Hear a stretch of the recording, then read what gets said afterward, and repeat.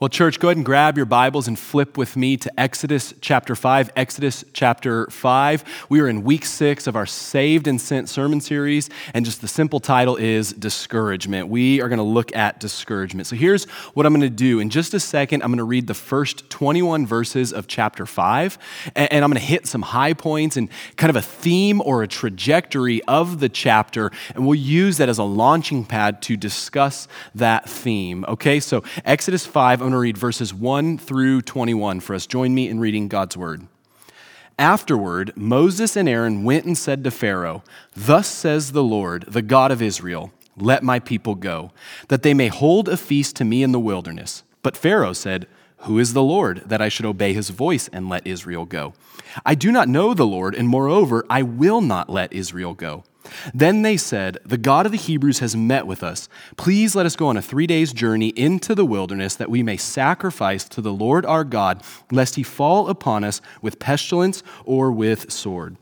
But the king of Egypt said to them, "Moses and Aaron, why do you take the people away from their work? Get back to your burdens." And Pharaoh said, "Behold, the people of the land are now many, and you make them rest from their burdens."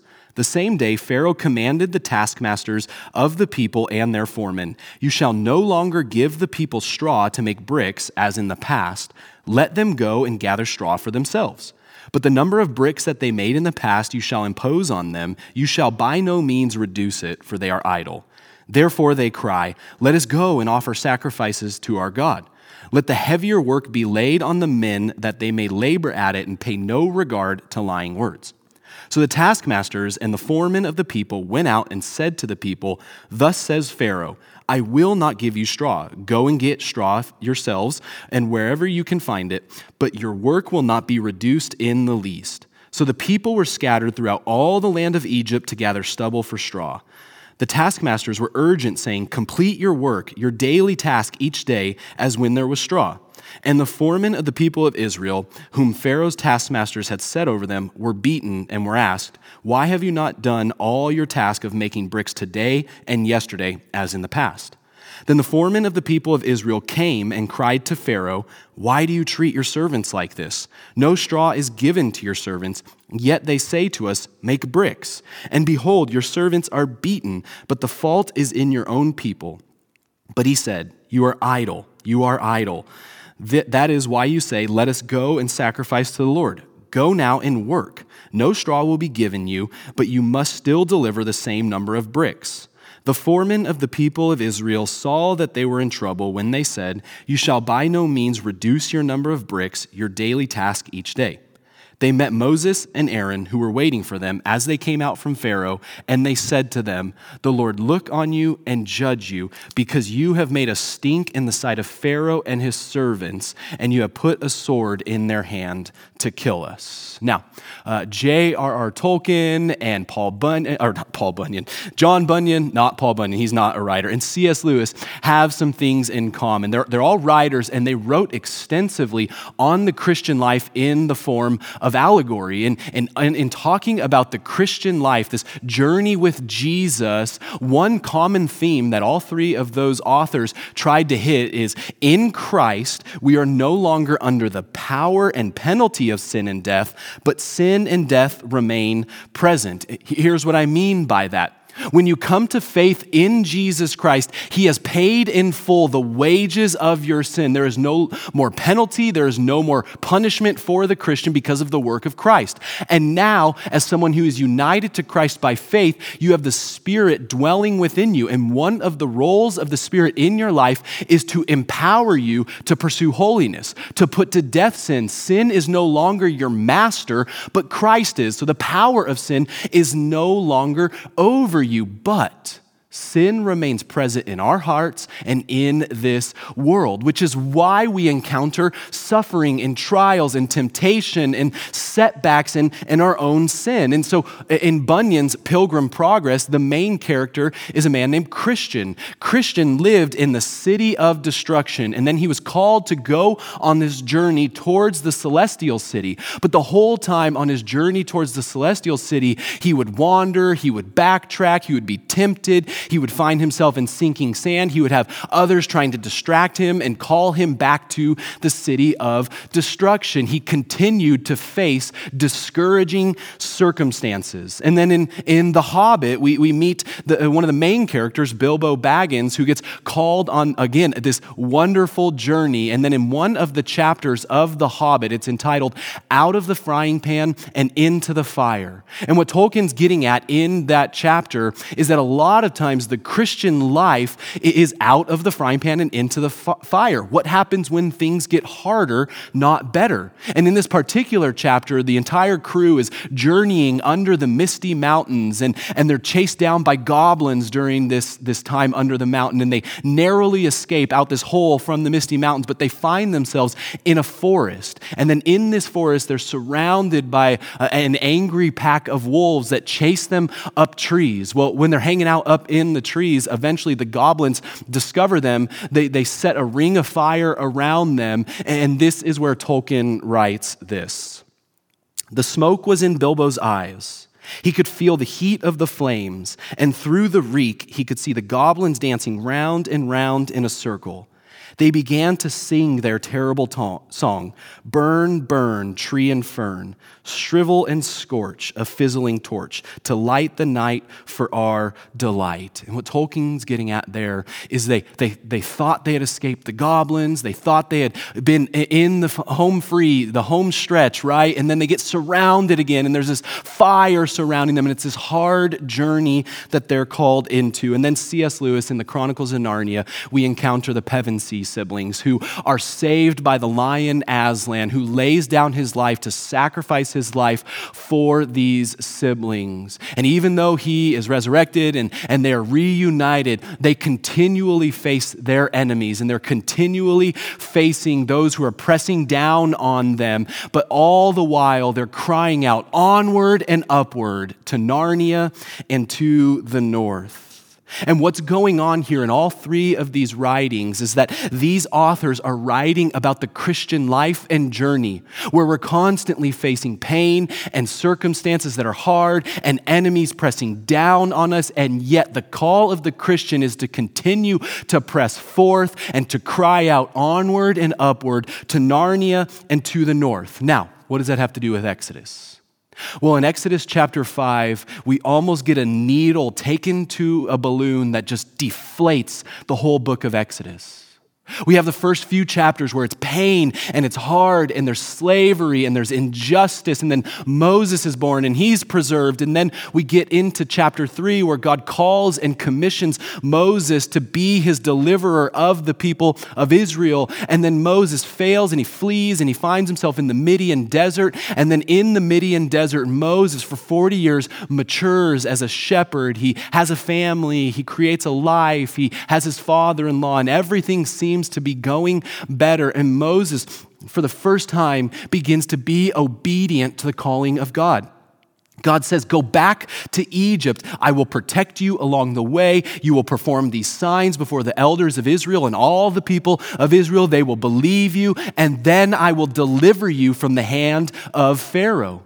And through Moses' obedience, God is faithful to all of his words and all of his promises. Moses and Aaron return back to Egypt. They indeed get there unscathed. They do perform these signs. Aaron speaks the words that Moses gives him. The elders believe. The people bow their heads and worship. And so in that moment, at the end of chapter 4, we're kind of riding high for the first time in the book of Exodus. And then boom, it all comes crashing down in chapter 5. Verse 1, afterwards, Moses and Aaron went and said to Pharaoh, probably, heads held high, chests puffed out, we're going to go to the court of Pharaoh, we're going to say, let my people go, and he's going to make it happen. So they say, thus says the Lord, the God of Israel, let my people go, that they may hold a feast to me in the wilderness. All right, so we're going to go out, we're going to worship the Lord in the wilderness, and then verse 2 comes our way. Pharaoh says, who is the Lord?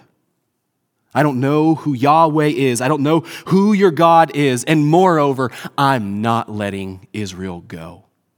Imagine how deflating that sentence had to be. And we're getting a sneak preview here in verse 2. When Pharaoh says, "Who is the Lord?" we know that's one of the central questions of the book of Exodus. And over the next 7 or so chapters, Pharaoh is going to learn the answer to that question. He says, "Who is Yahweh?" Pharaoh thinks, "I'm the sovereign." Well, he's going to learn who the true sovereign is. Pharaoh thinks, "I'm all-powerful." He's going to learn who the all-powerful one is. He is asking, "Who is the Lord?" And sadly, he's going to learn the answer to that question in a very severe way. But if you're in Moses and Aaron's position, your response to Pharaoh is not to puff up, but rather you have to bow and you have to understand that this is the answer that Pharaoh is giving you. And then it just gets worse and worse for the people. Not only do they still have to fulfill the same quota of bricks, but now they have to do it without other people collecting straw for them. Not only do they still have to construct these monuments, but they have to do more work with less time. And the abuse keeps coming and the beatings keep coming. And it's not just of the slaves doing the work, but it's of the Israelite foremen who are in charge of the projects. They're now being beaten. And then eventually these Israelite foremen go into the court of the Pharaoh and they begin to question him. And Pharaoh throws back at them, "You're lying to me and you're just lazy. You're looking to get out of your work." And it culminates in verse 21 with the foremen coming out, seeing Moses and Aaron and basically saying to them, "You failed us. We don't trust you anymore. You made Pharaoh hate us, and now he has a sword that's ready to kill us." It's a massive letdown of a chapter, which is why the central question we're going to encounter throughout the entire sermon this morning is, what do we do with discouragement? What do Christians do with discouragement? What is our response to it? And if we're being honest, I'm willing to bet that most, if not every single one of us, is facing a fair amount of discouragement in our lives right now. Like 2020 is a complete dumpster fire. We're seeing civil unrest. We're seeing murder. We're seeing riots. We're seeing pain. We've seen a global pandemic and economic collapse. We're seeing our globe being completely fractured and disunified. And that's just everything out there. What about everything in our personal lives? What about the pain that we're facing in loneliness and in isolation and lack of community? What do we do with discouragement? What do we do when that same habitual sin comes and trips us up again? What do we do when a spouse or a dear friend dies unexpectedly? What do we do when we fail to get married, to have children, or to make ends meet? What do we do when we get the worst of the diagnosis, the one that comes out of left field? What do we do when the losses continue to mount and the suffering sets in? What do we do when things get harder, not better? In other words, what do we do with discouragement? So here's the main point for the sermon this morning. We get through discouragement by clinging to Christ. We get through discouragement by clinging to Christ. Now, notice a couple of words there in that main point. I said we get through discouragement. Now, there's two reasons why I said get through discouragement. Number one, discouragement is inevitable. It's coming for all of us. Remember, sin and brokenness are still present in this world. Not a single one of us will be able to escape discouragement or suffering in our Christian journey. Just like the Pevensey siblings, just like Bilbo Baggins, just like Christian from Pilgrim's Progress, discouragement is coming our way. But we can get through it, which means there's another side to discouragement, and that's encouragement in Christ and in our gospel. So we don't flee from discouragement.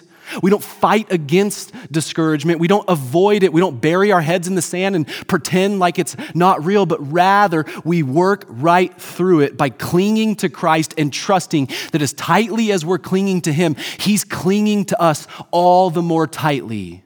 And so let me just kind of let the cat out of the bag here. This isn't kind of a pop Christianity pseudo-therapy sermon where I'm going to say, speak an alternate existence into being by not looking at your circumstances and looking another direction. I think that's exhausting and I think that's false, but rather the Bible will tell us, look at your discouragement and then look through your discouragement at your Christ, cling to him, and you will get through it. And there's hope and there's good news and there's rest for us in that. So we get through discouragement by clinging to Christ. Specifically, I'm going to talk about 4 ways that we can cling to Christ. Let me run those down real quick.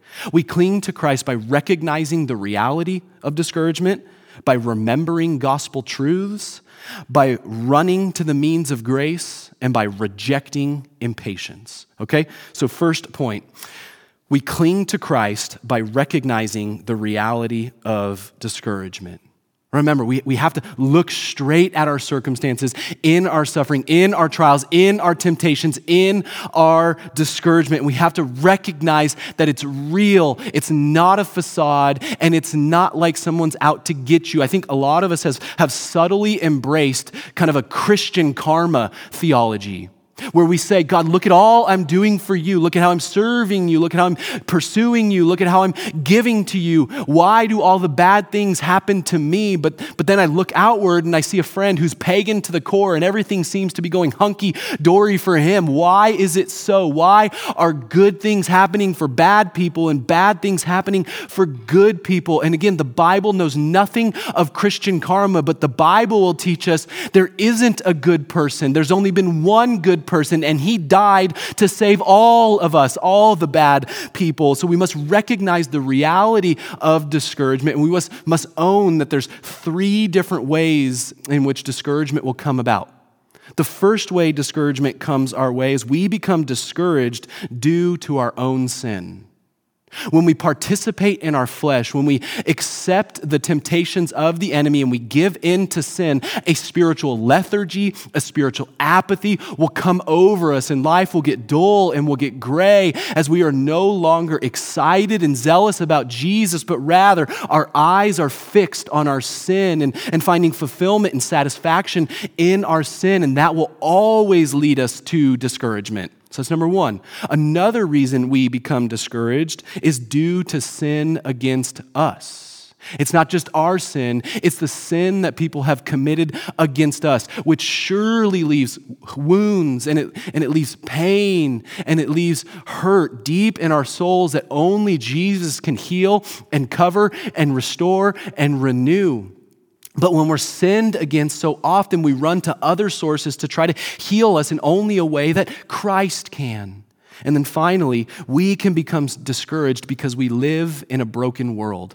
We live in a sin-fractured world where we embrace a depravity of man theology that we are sinful to the core and we're incapable of good apart from Christ. And what we know is men and women who are depraved are leading this world. Our institutions, our politics, the different organizations in this world. So therefore, those things are sinful as well. And we see brokenness all around us due to this. And then we see the brokenness in this world due to natural disasters and things like that. And it can just lead to a deep discouragement within us of why are things this way? But whatever it is, whatever means of discouragement, what I know is we've all created our own little coping mechanisms of escape. We all try to avoid it. We all try to pretend like it's not real. Some of us try to escape by going to the bottle or excessively eating or smoking. Some of us numb ourselves and attempt to escape by working too much and too hard and for too long. We become workaholics to escape the gray feeling within. Some of us attempt to escape discouragement by buying things we can't afford to have that temporary satisfaction. Some of us attempt to escape discouragement by hiding behind our intellect, our education, or the things we've attained. Some of us attempt to escape discouragement through religious platitudes where we theologize things and we hide behind that. Whatever your coping mechanism is, we all attempt to escape. But the Bible will paint us a reality that will say, no, look at your discouragement and recognize that it's real and recognize what's going on in your heart. We've already seen this in the book of Exodus with the Israelites. When they find themselves enslaved, when they find themselves beaten down, what's their response? Their response is not to pretend like it's not happening. Their response is to cry out to the Lord in their pain. Their response is to plead with the Lord to deliver them. They are recognizing that they are experiencing suffering and discouragement, and they have unbelief that God is not faithful to his word. Another person in the Old Testament is King David, who faced deep amount of discouragement, and due to those three categories. He was discouraged because of his own sin with Bathsheba and against Uriah. He was discouraged because of sin done against him as King Saul was chasing him down for 13 years through mountains as he hopped from one cave to another. He experienced his own son sinning against him as he tried to take the throne from him. King David was deeply discouraged at times in his life, and he didn't avoid it, but he recognized the reality of it. We see it all over the book of Psalms, and particularly, we can see it in Psalm 42. Read with me Psalm 42. As a deer pants for flowing streams, so pants my soul for you, O God. My soul thirsts for God, for the living God. When shall I come and appear before God? My tears have been my food day and night, while they say to me all the day long, where is your God? These things I remember as I pour out my soul. How would I go with the throng and lead them in procession to the house of God, with glad shouts and songs of praise, a multitude keeping festival? Why are you cast down, O my soul, and why are you in turmoil within me? Hope in God, for I shall again praise him, my salvation and my God. My soul is cast down within me, therefore I remember you. From the land of Jordan and of Hermon, from Mount Mizar, deep calls to deep at the roar of your waterfalls. All your breakers and your waves have gone over me. By day the Lord commands his steadfast love, and at night his song is with me. A prayer to the God of my life. I say to God, my rock, why have you forgotten me? Why do I go mourning? Because of the oppression of the enemy. As with a deadly wound in my bones, my adversaries taunt me, while they say to me all the day long, where is your God? Why are you cast down, O my soul? And why are you in turmoil within me? Hope in God, for I shall again praise him, my salvation and my God. Can you feel how almost schizophrenic that psalm is? I'm going to praise God. My hope is in God. I remember God, but the constant questioning of God. Why, God, have you forgotten me? Why are my tears my food? God, why are my adversaries and my enemies taunting me and mocking you? God, why am I in turmoil? Why is my soul cast down within me? King David is recognizing the discouragement he is facing, and there's no platitudes here. There's a simple crying out to God. Now, why is recognizing our discouragement so important when it comes to clinging to Christ? Well, Charles Spurgeon will give us some advice here as he's preaching on trials and discouragement in our lives. He will say this: I have learned to kiss the waves that throw me up against the rock of ages.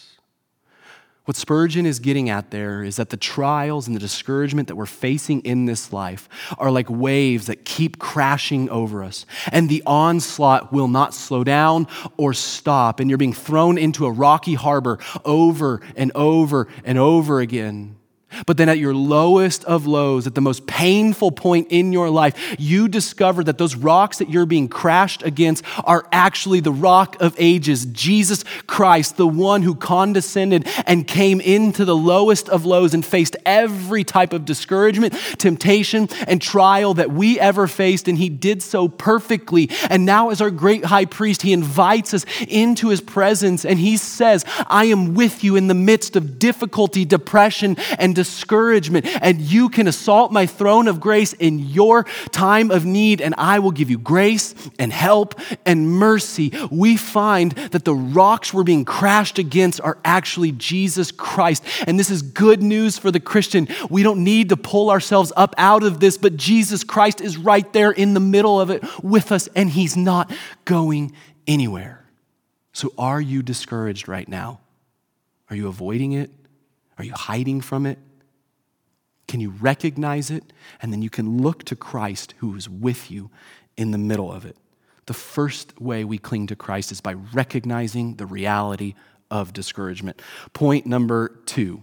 In the midst of discouragement, we cling to Christ by remembering gospel truths. We can remember gospel truths. So Pharaoh in verse 2 says to the Israelites, no, I'm not letting you go. I don't even know who this Yahweh is. And the first response from Moses and Aaron in verse 3 is that the God of the Hebrews has met with us. Their response is to remember the meeting with Yahweh on that mountain through the burning bush, the calling and the commissioning, all the promises of God to the excuses of Moses. And they are remembering he has met with us, he has kept his word, and he will continue to keep his word. When discouragement sets in, we must remember God, and we must remember his good news. Nothing will cripple our growth quite like gospel amnesia.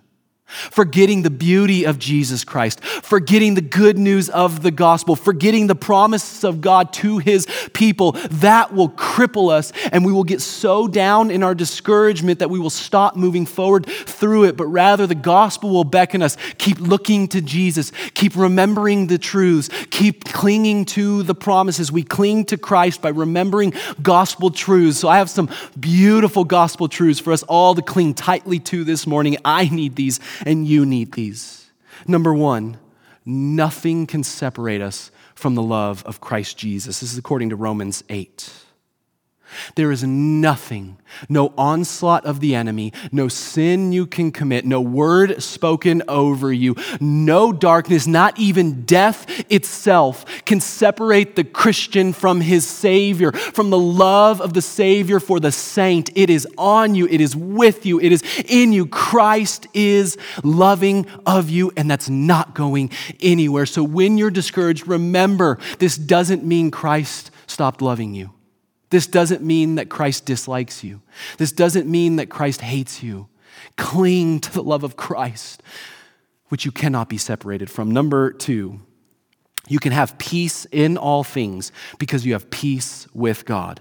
Romans 5:1 tells us, therefore, because we have been justified by Christ, declared innocent of our sin, declared righteous because of Jesus, because of that, we now have peace with God. Now, notice this is not the peace of God. The peace of God is the inner harmony that we feel in all circumstances, but rather, this is peace with God, that Jesus Christ vertically gave us peace with God, where he was previously opposed to us because of our sin. He is now in favor of us because of the bloodshed of Jesus Christ in our place, that he died for us and he was resurrected and gives us new life. And now we have peace with God. Therefore, we can remember that if God is for us, who can be against us? And when discouragement sets in, we remember we've always got God by our side, with us, before us, coming behind us. He surrounds us. Peace with God. Number 3, God, who did not even spare his own son, will daily strengthen and provide for you. Here's the thing about discouragement. Discouragement will constantly have us looking to the future, wondering when things will change. Constantly borrowing tomorrow's trouble and getting anxious and worrying about those things. But the call of Christ is to live for today, and for today to find strength and peace and happiness and satisfaction and contentment. And daily Christ pours out upon us in abundance new mercies. The scriptures will tell us that Christ is close to the brokenhearted. Christ is close and comforts those who are afflicted and crushed in spirit. And every single day he will give us our manna, so to speak, to survive that day, the strength for that day, provision for that day, mercy for that day. So draw daily upon the goodness of Christ Jesus through the gospel. And then number 4, Our best life is not now. Our best life is to come. 1 Peter chapter 1 will tell us that we have an inheritance kept in heaven for us where Christ Jesus is, and that inheritance is imperishable, undefiled, and unfading. It's going nowhere, and our inheritance is a living hope because we have a living Savior, and there is a day coming for the Christian where all pain will be banished, every tear will be wiped away. We will no longer cry out, "Why is there turmoil within me?" Because there will be no more turmoil. God will eradicate all of that in the new creation. And so we cling tightly to a future that is coming for the Christian that is so much better than now. And we understand we can get through this because we know what's coming our way. And so we fight discouragement by daily preaching these gospel truths to ourselves. No one talks to you more than you. No one lies to you more than you. And no one listens to you more than you. What are you speaking to yourself? Are you embracing the lies of the flesh or the enemy that will perpetuate discouragement? Or are you speaking these beautiful gospel truths to yourself that will lift your eyes, that will carry you through discouragement, and will give you great courage in our Savior? If we cling to the things of this world that will wither and fade away, but if we cling to the gospel of Jesus Christ, it is sure and steady and eternal. It's going nowhere. So we cling to Christ by recognizing the reality of discouragement. We cling to Christ by remembering gospel truths in the midst of discouragement. Number 3, we cling to Christ by running to the means of grace.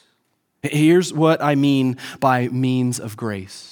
God has given us many tools in His grace and in His wisdom. He has given us tools and ways in which we can experience Him, taste His grace, have our unbelief met with His promises, and have the good news of the gospel wash over us. And what we must do in discouragement is continually run to those things, not away from those things. So God has given to us His word. And in His word, we are given an enlarged view of who God is and all the things that He has said of us. We learn about what God has done and how to abide in Him and in His promises. Do not neglect God's word. In neglecting God's word, you're neglecting God's nourishment of your weary soul. And to that end, we want to equip you in God's word. This summer, during our slate of summer classes, we're going to launch a How to Study Your Bible class where you're going to do a deep dive through the book of James, and you're also going to be given the tools to study Scripture and make your way through Scripture in such a way that we can cling to the promises of God and have our faith strengthened. So sign up for that class when it comes our way. Another means of grace God has given us is His ear. The throne of grace is wide open to us. The door is wide open in prayer and in petition. Assault the throne of God. Cry out to Him. Ask Him. He is pleased to hear you. Christian, you need to understand this. God is not ever shocked by anything you would pray. God is never surprised by anything you would pray. And God never takes on the posture of like, oh, here we go again. That same request. That same prayer, that's not who our God is. But rather our God is a gentle Father who says, come, be like little children to me. Look to me with faith and make any and all requests known. And again, we have ways of making that happen here at the church. We do twice a month prayer nights. Look for that on the events page of our website, where we'll spend some time corporately praying for a few things, and then we'll jump into breakout rooms with 2 or 3 of us, and we'll get deep dive into prayer for each other. We do pray. You can text in for a prayer request. You can fill out the online prayer portal. We want to pray with you and for you. Another means of grace that God has given us to fight discouragement is community. God has given us brothers and sisters in Christ. And here's the truth. When I cannot strengthen my own faith, which is often, I need you and others to strengthen my faith for me, to remind me of the gospel truths that I'm forgetting, to remind me of the goodness of Jesus that I'm forgiving, to call me, to lift my eyes, to look to God's word, to see our King in all of His glory. We need each other where we can confess confess our sin, be assured of our forgiveness, and be spurred on for greater holiness. Listen, American Christianity has kind of developed us into a theology of every man for himself Christianity and isolated Christianity, and the Bible knows nothing of that. Christianity is always corporate and always shared, and so we want to invite you into community where you can be known and loved, and you can know and love others. If you're not involved in community, email us. Fill out a form to let us know you're looking for a home group or jump into a class. We want to get you intimately connected here into the life of the church. You cannot survive on your own. Another means of grace God has given us is this gathering. And listen, I understand we're not gathering in the way we want to right now, but we're still gathering where you're hearing the word sung and you're hearing the word preached and you're praying and you're jumping onto Zoom with your home groups and all these different ways in which we are able to still gather and sit under the preached word of God. And listen, when we do get back in person, all of your unexcused absences are gone. All right? If we want this, if we're starving for this, I'm starving for this. I'm not going to just make lazy excuses to miss this. Hebrews 10 would tell us and command us, do not neglect the gathering. Why? Our souls need it. We need to gather with brothers and sisters, hold the communion elements, and remember Christ's body broken and blood shed in our place. We need to fellowship after service to encourage each other and pray for each other. And friends, that day is coming soon. So let's pray all the more for it and yearn for it and remember God is good in the midst of it. So we must cling to Christ by running to the means of grace God has given us and find that He will supply us with that grace. The final thing we do to cling to Christ is we reject impatience. We cling to Christ by rejecting impatience. Now, again, in chapter 5, try to contextually place yourself in Moses' world.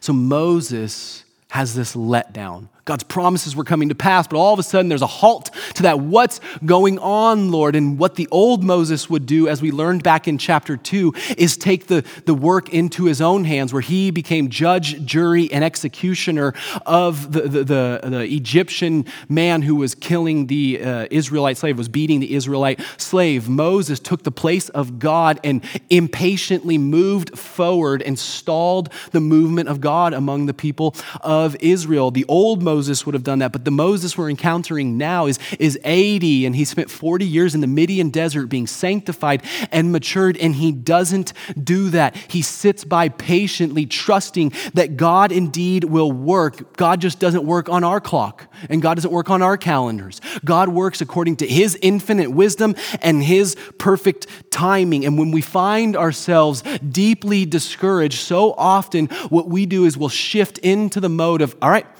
I'm going to take matters into my own hands. I'm going to push things. I'm going to move things around. I'm going to change some circumstances. I'm going to act out. I'm going to try to escape. I'm going to run from this. I'm going to fight from this. But God doesn't call us to do any of those things. Instead, God holistically across the scriptures will tell us, wait on me. Be patient on me, for me. And remember, in the waiting, I am absolutely working. Just because you're waiting patiently does not mean God is idle, does not mean that God has kind of just set this thing in motion and then is stepping back and mocking us, but rather God is still intimately working. John Piper says, God is working in 10,000 different ways. We might only be aware of 3 of them.